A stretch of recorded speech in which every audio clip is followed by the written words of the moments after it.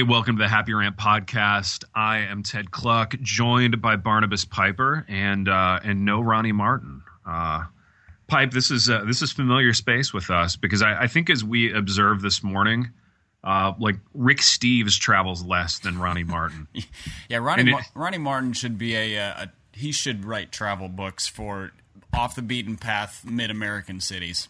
Yeah, it's like he's still touring. As you pointed out, he's still touring just without the band. So yeah, but no headline cities. It's although he is in a cool place this time, based on his Instagram account, he is bowing down at the Temple of Moog in Asheville, North Carolina.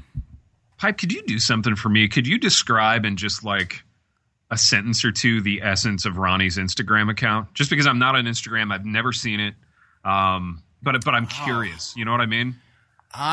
Well, the first word that comes to mind is completely predictable, and it's hipster. Oh yeah, of course. But it's got a strong family tie as well. Sure. You know, he's very doting on his wife and daughter, and I think they're all traveling together on this particular trip. So there's lots of family related things, and then there's a fair amount of sort of like poetic pastory stuff too. You know, so sort of think like hipster Eugene Peterson. Got it, man. Okay, all right.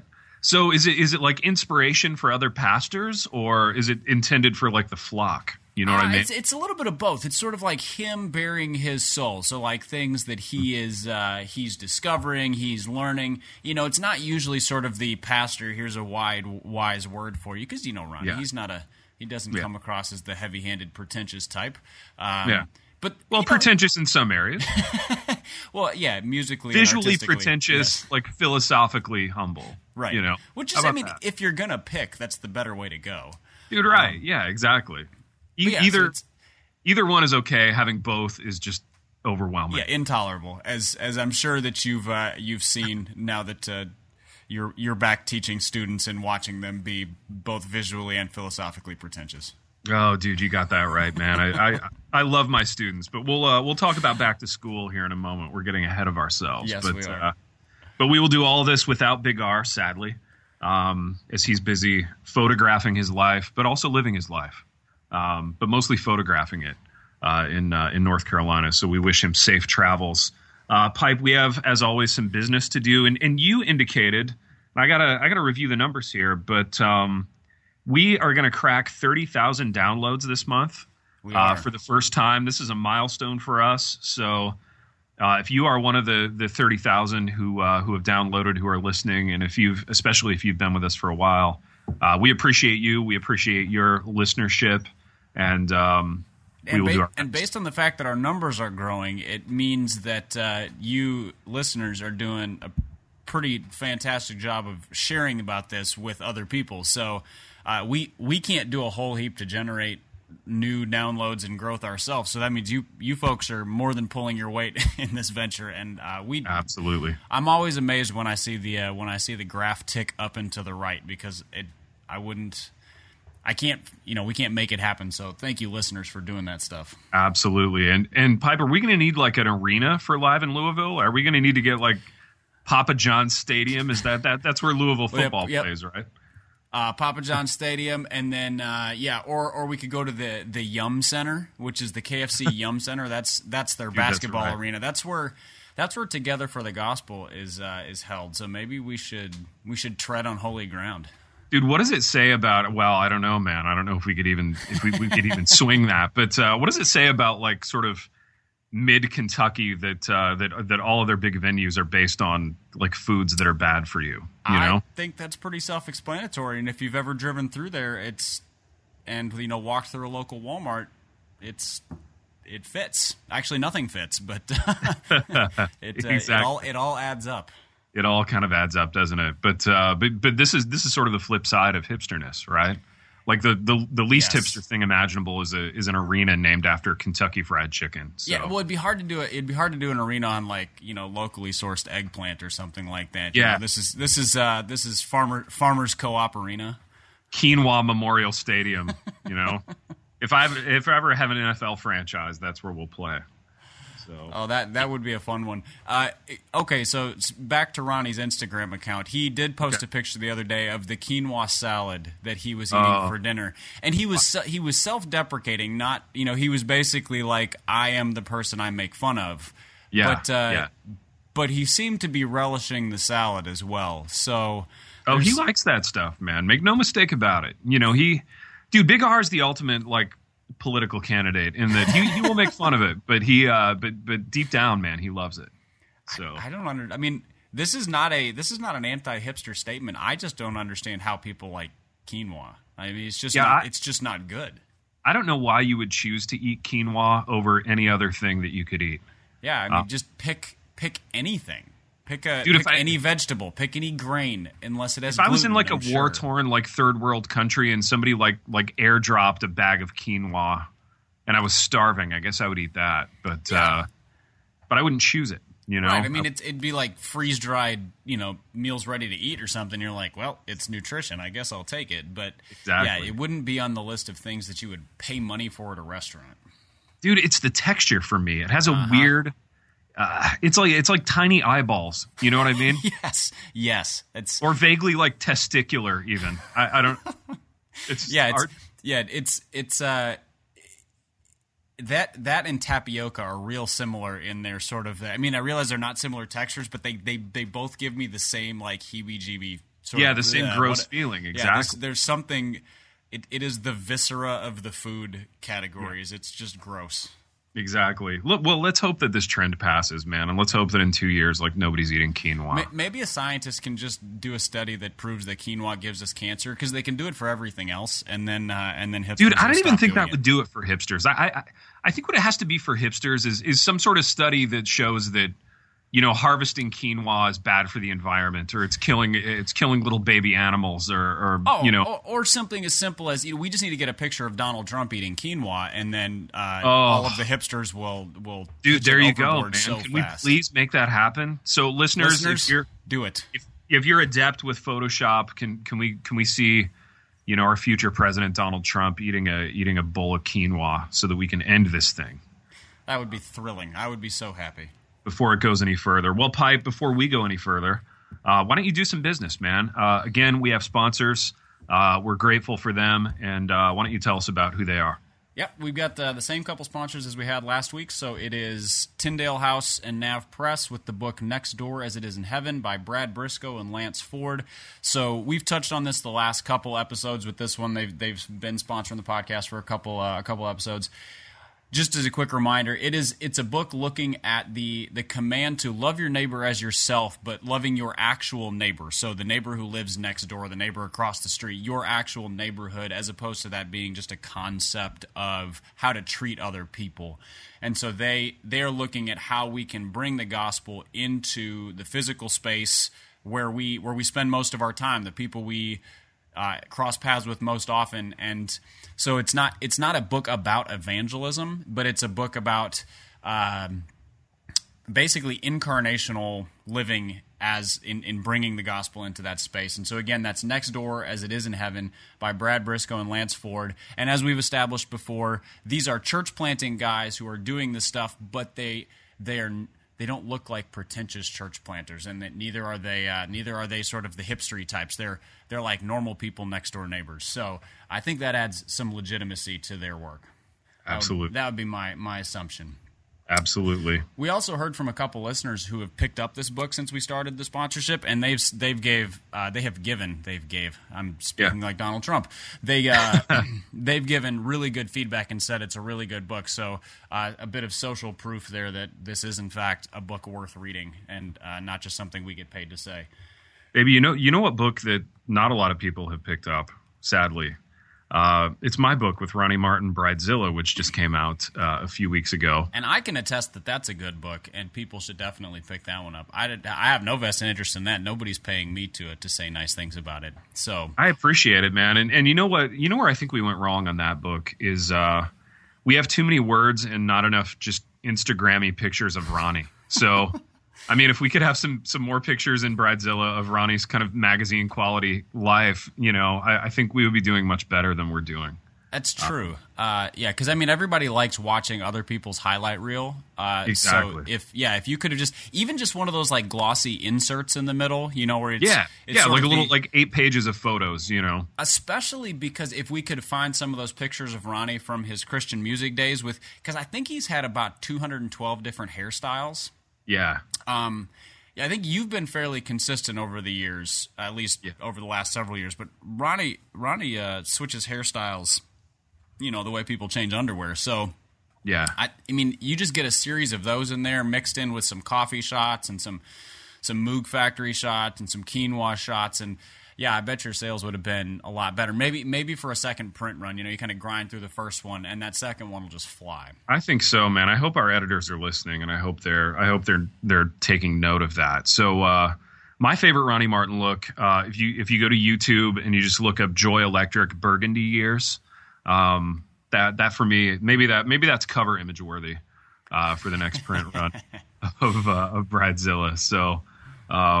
I'll leave you to look that up at your own leisure. Yeah. When we do the CCM behind the scenes episode, which we weren't joking about doing, I think that's actually that would be a fun one, and I think we may be saving it for the live in Louisville. Maybe we can do a bit of a slideshow with that of Ronnie's different appearances over the different years. Looks of Ronnie Martin, but always the same sort of facial expression in the photos. You know what I mean? Yeah, it's. What is the word for that? Is it pensive?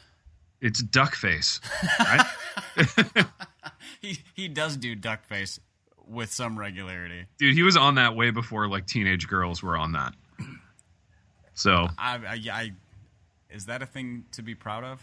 I don't know. Yeah, I don't know. We'll have to ask him at Live in Louisville. That's right. Are you proud of originating the duck face? As we go through you and Marilyn Monroe. As we go through these many images. So, Live in Louisville, October 23rd. Still waiting to hear back on a venue, but mark your calendars for that. And thanks for listening. Thanks for checking out our sponsors. We got one more. I didn't even hit. We got one more, sponsor. man. Yes. Oh yeah, we've got Logos. Okay. So Logos.com. Logos Bible study software is something that if you're in church leadership, you've likely run across this, but it's also it would be a bit of an investment because it's a pretty serious Bible study suite of tools. But if you're somebody who's a Bible teacher, if you homeschool your kids and you're looking for a resource to do more sort of serious in-depth study, Logos is about as good as it gets in terms of the breadth of theological resources they have. So they have commentaries, they have study helps, they have all those things. They have original language resources. So if you want to study in the Greek and Hebrew and Aramaic and whatever else, probably the Latin Vulgate as well, you can. It incorporates all those things so that if you're trying to study a passage out of any part of the Bible, it will pull in the relevant resources that are part of your package that you've purchased. So you have all those tools readily at your hand, and then they even have this. They have a sermon editor in there now, which you could use for any lesson, any study, where you can do all of your editing, all your incorporating of resources and references and all those things in the tool, in Logos, so you don't have to be switching between Microsoft Word and your research and back and forth. I know tons of pastors who use Logos regularly. The reason that they are sponsoring is because they just released Logos 7, so it's a brand new updated version, and every time they update, they improve usability, they add additional resources and features. So you should go to logos.com/happyrant and check that out. If you choose to purchase it, if that's something you look at and say that's a tool I want to invest in, that link, logos.com/happyrant, or using the code happyrant7 at checkout, will get you a free copy of Spurgeon's commentary on Philippians. So you purchase the package, that'll be provided for you as well. So again, logos.com/happyrant or happyrant7 at checkout. Go check that out. It's a pretty phenomenal tool. So if you're in church leadership, if you're teaching, if you're just interested in more in-depth study of the Bible, that is something you should take advantage of. There you go, Logos Bible software. Do it. Also, want to throw some love to our boys at Resonate Recording for making us sound good. All right, Pipe. So you have kids, I have kids. I'm a professor. This is back to school time, right? This is the time where we're sending kids out of the house, as it were, and sending them back to school or keeping them in the house if we homeschool, which is not a thing that I'm making fun of or poking fun at in any way. So I will say this is the time of year when it's confirmed in my mind again why I don't homeschool my kids, because absolutely. I'm so gleeful to send them back to school, because the last like 2 weeks of summer are an exercise in all of us trying not to kill each other. It's kind of like the Hunger Games around here for those last couple weeks of summer, where it's just sort of last man standing, it wins. So sending them back to school is better for everybody, and I marvel at the patience of the parents who choose to keep them at home year-round. Dude, I do too. I truly do. Like, all kidding and all snarkiness aside. And I earnestly take my metaphorical hat off to homeschool moms who are able to do that. So Pipe, do you have any advice for parents or students of any age as we head back to school? Well, when I hear back to school, it's hard to give advice, to kids, prior to high school. So when I think of thinking specifically of college students, because my guess is we don't have anybody younger than college who really listens with regularity. The two things come to mind when I think of going back to school. One is no matter what kind of school you're at, so Christian college, secular college, whatever, you need to make the base of your life some local church. You need to plug into a local church, because you will find out, even if you're really connected in Navigators or Crew or InterVarsity or whoever, whichever on-campus ministry, those only last 4 years, and unless you go on staff with them after that, you don't have a transition plan out of college. But all of the people who I went to college with who have done the best, sort of spiritually, coming out of college, it's because they were in the local church, and so there's a natural transition, because that group of people stays with you. And even if you move away from school, so you travel to school, then you move away from there, you still have that built into the pattern of your life. It's sort of, it's like budgeting for church. You just sort of build it in. So that's one. And then the other thing is just networking. College is where you build the network of people from which likely you're going to get jobs. There's going to be your social circle. And so we're talking social network and professional network. And so that could be everything from chase down those internships and get those, make good friends. And I don't just mean like your mom would say, make good decisions, although that's good advice too. But those people are the ones who you'll likely keep up with for a decade or 2 decades or 3 decades, and can be job connections, and can be the ones who pray for you when life is hard, and all those different things. And so I would say, be real intentional about your church life and be real intentional about your network. And ideally, those two things are kind of feeding one another as well. Yeah, absolutely. My advice would be, and I've seen this on both ends, both as a professor and as a student myself, don't change your name. Did you have these people at Wheaton Pipe who would like experiment with their name sort of in the off season, and in the fall they would come back and they would start going by their middle name, or they would have like renamed themselves completely? Did you have this at Wheaton? Was that a phenomenon? It was always people who like decided to go by their middle name instead of their first name. So it wasn't like a total pull from outer space, but it was, if their name was like, Stephen William whatever, they would be like, call me Will. Well, yeah, all right, yeah. And then you find out it was just always an awkward conversation. Everybody they grew up with called them Stevie. Yeah. Everybody knew him as Stevie. Everybody knows him as Steve. And then they're doing the awkward thing in class where they're raising their hands and telling the prof on the first day during attendance, I'd like to be called Will. I'm going by William this year.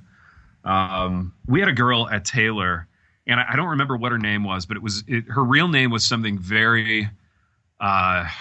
I don't know, it was like Rachel Smith. You know what I mean? It was straight down the middle, very kind of beige. And we had a bunch of Rachels at Taylor. But she just decided one year that she was going to go by Sasha.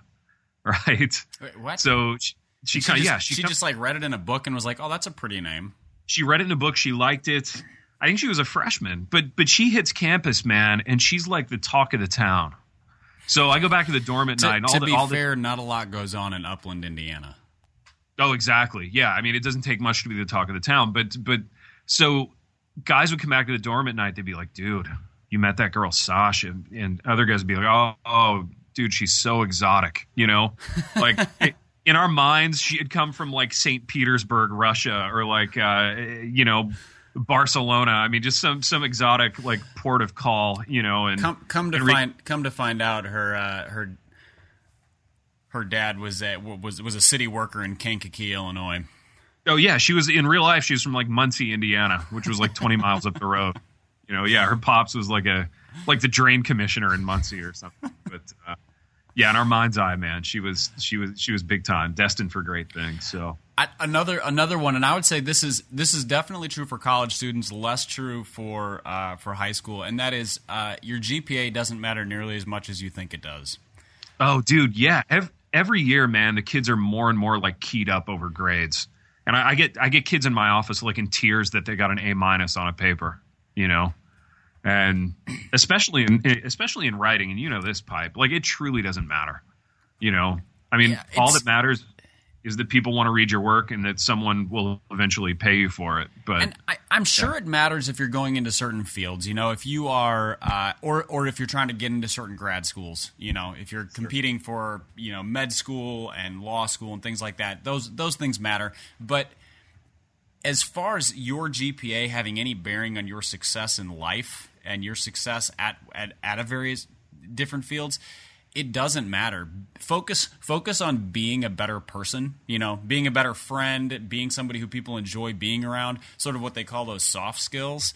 Those matter way more because a person with a 4.0 GPA who can't carry on a conversation is going to struggle a lot more than, the B- student who can make friends with anybody.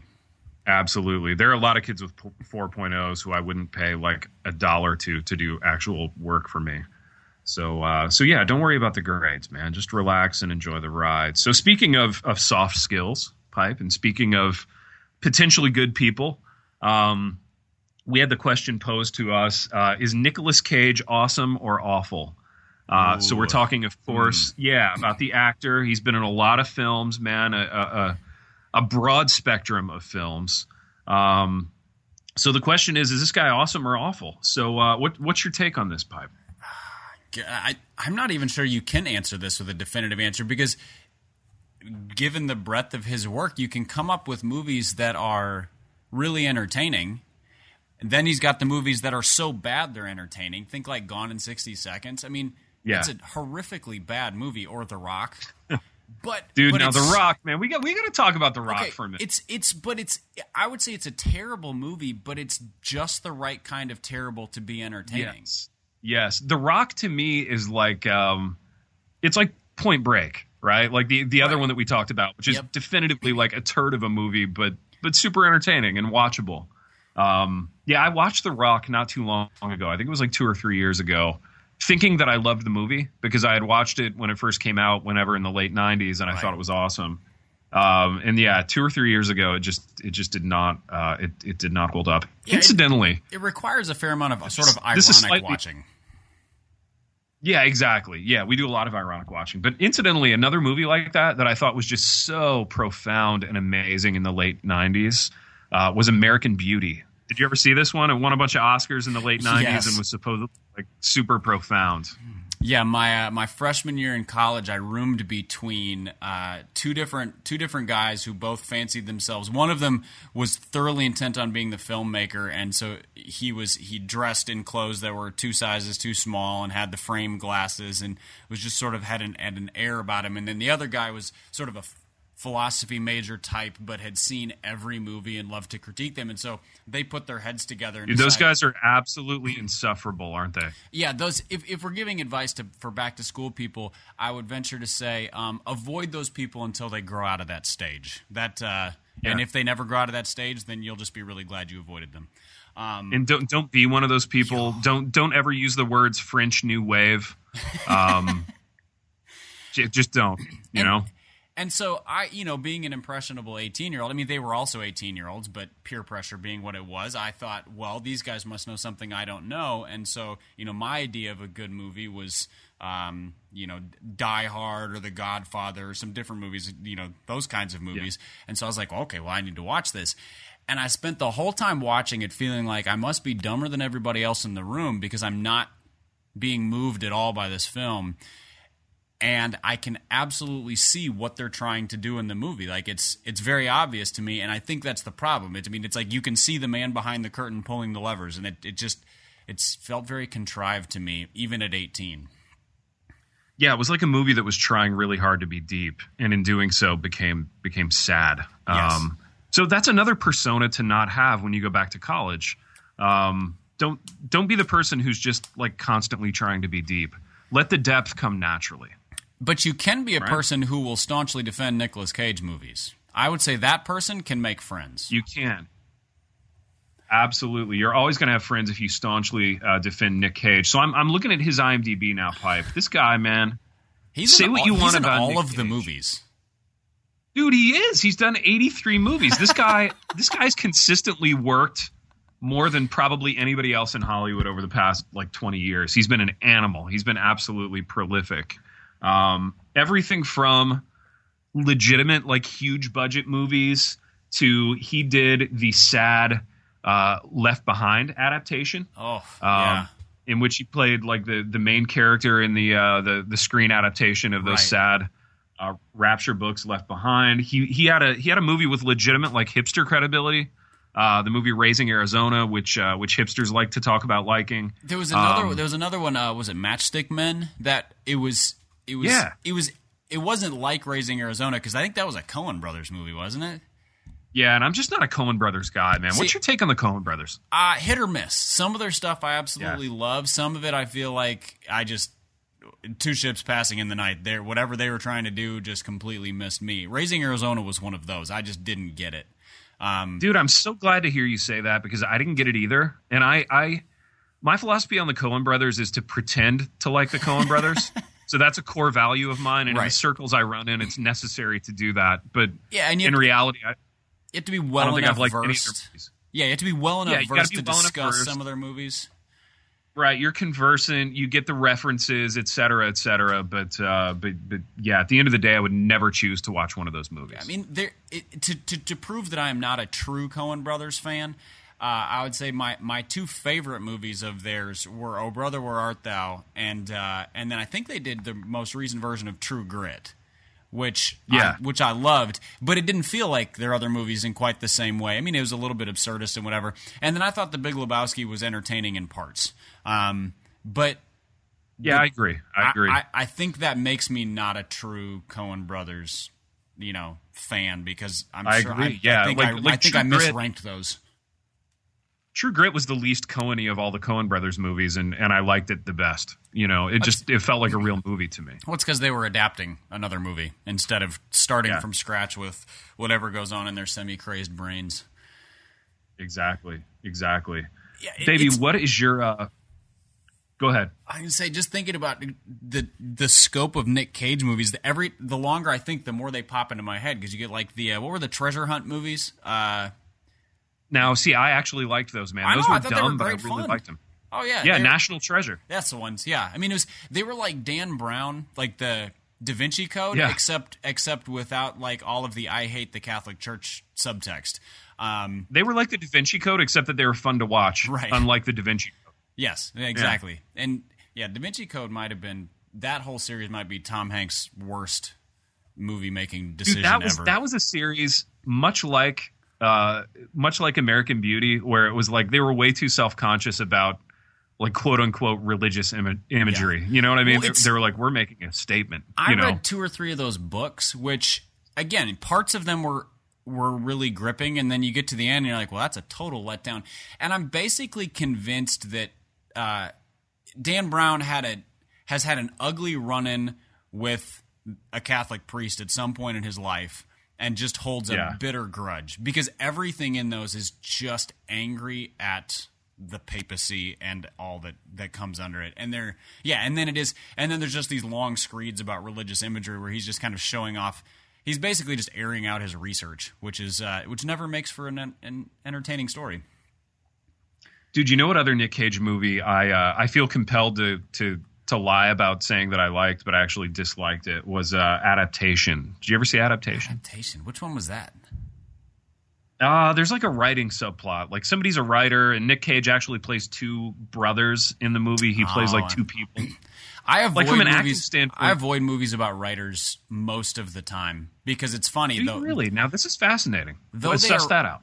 Well, they're either incredibly pretentious and self-conscious, and so they make writing out to be like this noble task with this nose to the grindstone. I'm like, writing is just sitting at a computer and putting words down. I mean, if you actually made a movie about the life of a writer, it would be so boring because it involves coffee shops and a computer, and that's about it, and reading. And so, but you just named like the contents of everyone's Instagram page, though. I mean, so maybe it wouldn't be boring to this generation. Maybe it works better in still images. I don't know. But either that, or they just completely misrepresent what. And I don't mean this in like I'm an offended way, but I'm like, oh, that has nothing to do with writing. So like the novelists who live in $4 million Manhattan condos. And you're like, there's about 6 of those in the world, There's most people who are writers are broke, and so I don't know. I don't tend to enjoy watching movies about writing or writers, with very few exceptions. Dude, now let me ask you this: what is one of the exceptions? Like, what's your favorite writing movie if you had to pick one? Was it Midnight? Almost Famous? There are movies that involve writers that I thought are interesting. I mean, I think Midnight in Paris was that. Dude, that's a Woody Allen. That's a fun movie. Midnight in Paris I liked a lot. And, I mean, the soundtrack of it is one of the best movie soundtracks ever, which doesn't have anything to do with the story, but it was part of what made it a really entertaining movie. But it was less – I mean, it was about writing and writer, but it was more about inspiration and sort of the whimsy of writing, I think, more than anything. I'm trying to think. I mean, you got Dead Poets Society, which is sort of the classic – inspirational thing, which is another one that I'm afraid to go back and watch it because I loved it when I was 18, and I'm afraid if I go back and watch it now, I would think, oh, I was so dumb, I completely missed it. Yeah, dude, some things should stay in our teenage years. Yes. You know what I mean? We should let sleeping dogs lie, as they say. If those really were the best years of our life, let's not taint them by going back and revisiting. Exactly, man. Truer words were never spoken. Well, look what we've done here. We meant to talk about Nicolas Cage, and we tried hard to do that, but we ended up talking about other movies that instead. That may be a metaphor for Nick Cage's life. I really think it is, man. Which is why it would be hard to be Nick Cage, wouldn't it? I mean, you would always have this. You try so hard to be good, and it always ends up leading elsewhere, either to really awful movies or better movies somewhere else. Dude, I feel like the thing too with Nick Cage movies is always like, so he gets the leading man role, but part of the narrative of making the movie is always, oh yeah, they tried to get Brad Pitt, but they had to settle for Nick Cage. Like he's always like third or fourth down the list. You know what I mean? Like, oh, we couldn't get Tom Hanks or Brad Pitt or like Benicio del Toro, so we have Nick Cage. You know, the other thing that comes up with these movies, with very few exceptions, and I would say. Is that they almost always feel like whoever wrote them and directed them just went, they're like, oh, Nick Cage is cast? Well, we don't even need to try to do anything realistically. Like, we're just going to do an absurd film. So you get like Face Off.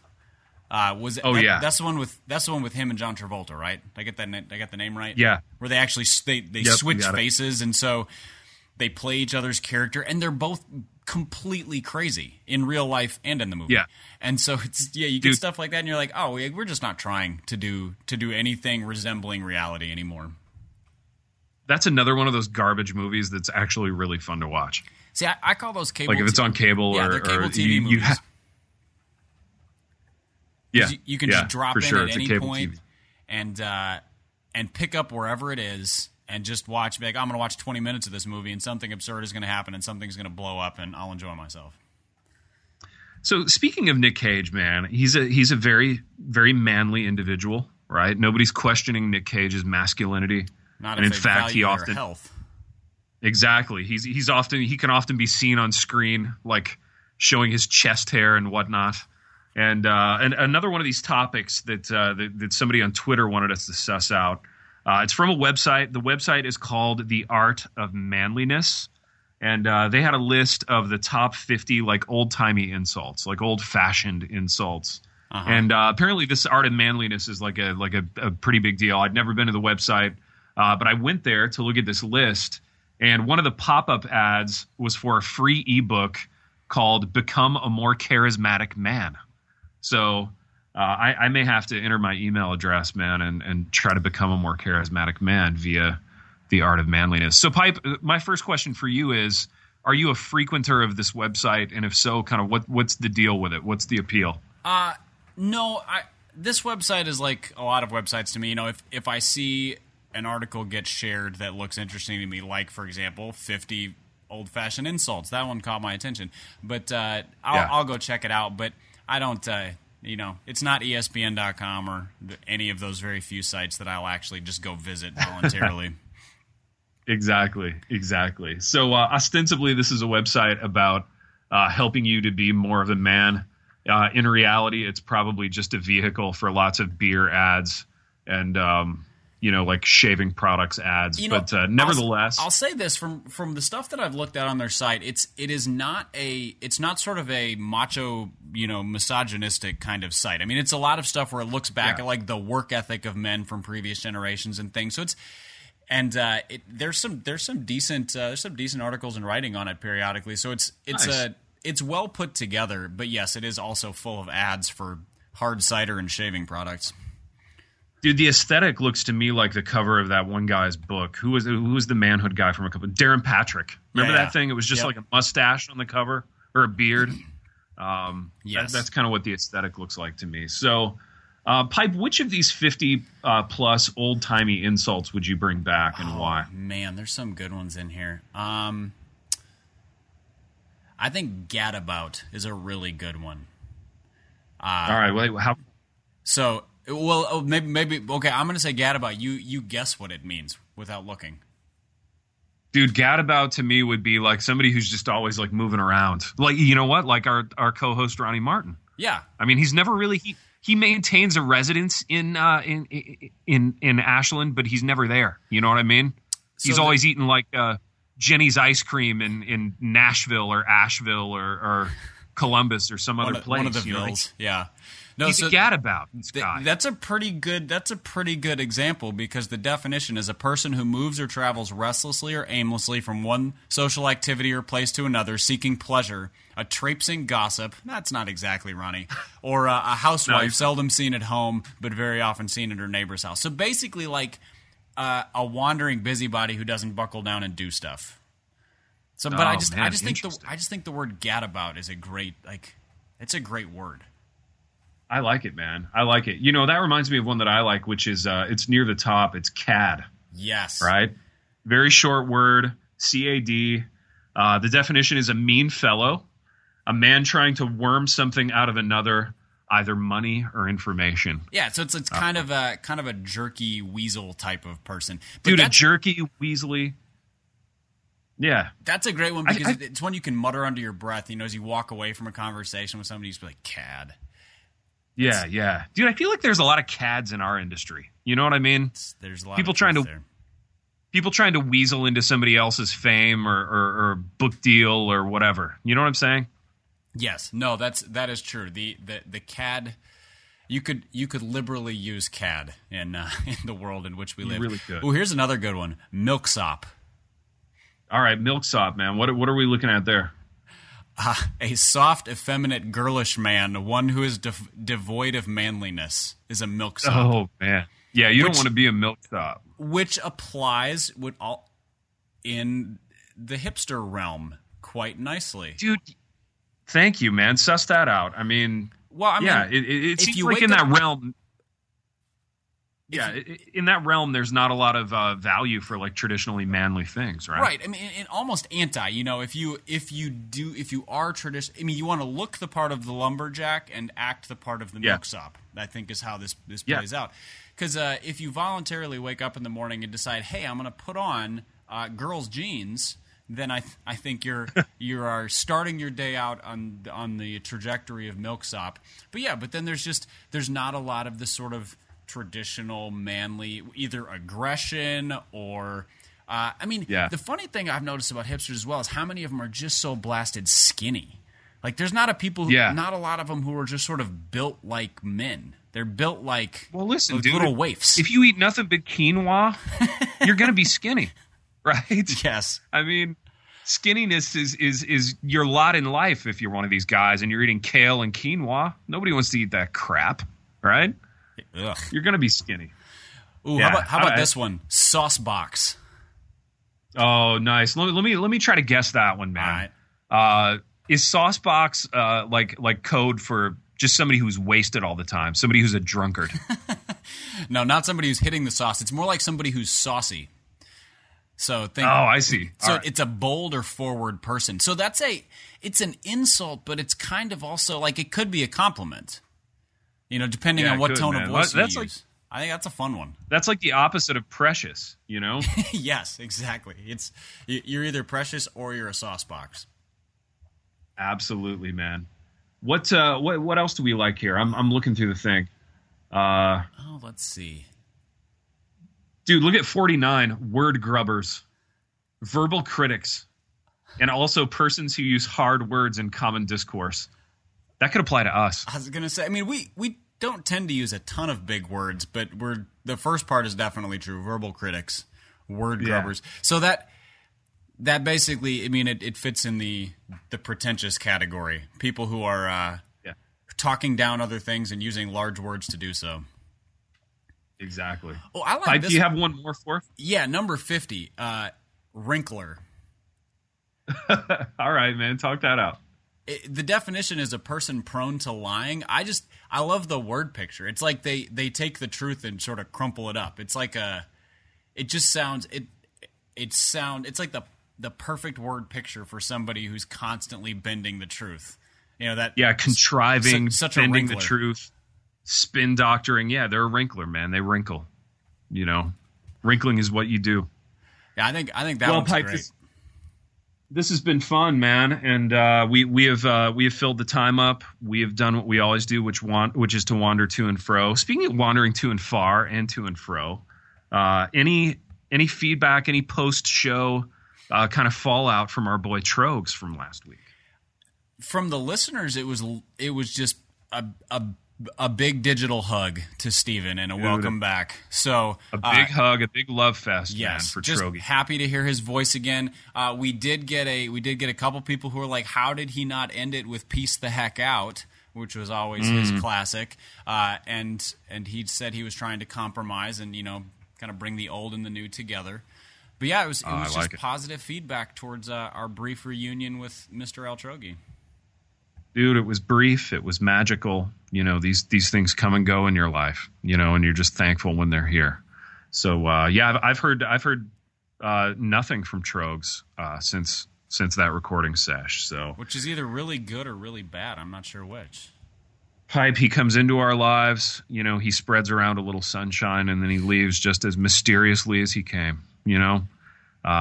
This is the deal you make when you become friends with someone like Steven Altrogi. But we have wandered to and fro, and until next time, Rachel the Held Evans. This is my skyship, Dreamer. My cargo is stories, and our destination, dreams. With Abide Sleep Stories for Kids, you can help your children fall asleep fast and learn about God. To find these kids' bedtime stories, go to lifeaudio.com or search your favorite podcast app for Abide Stories for Kids. You can also download the Abide app for more biblical meditations at abide.com.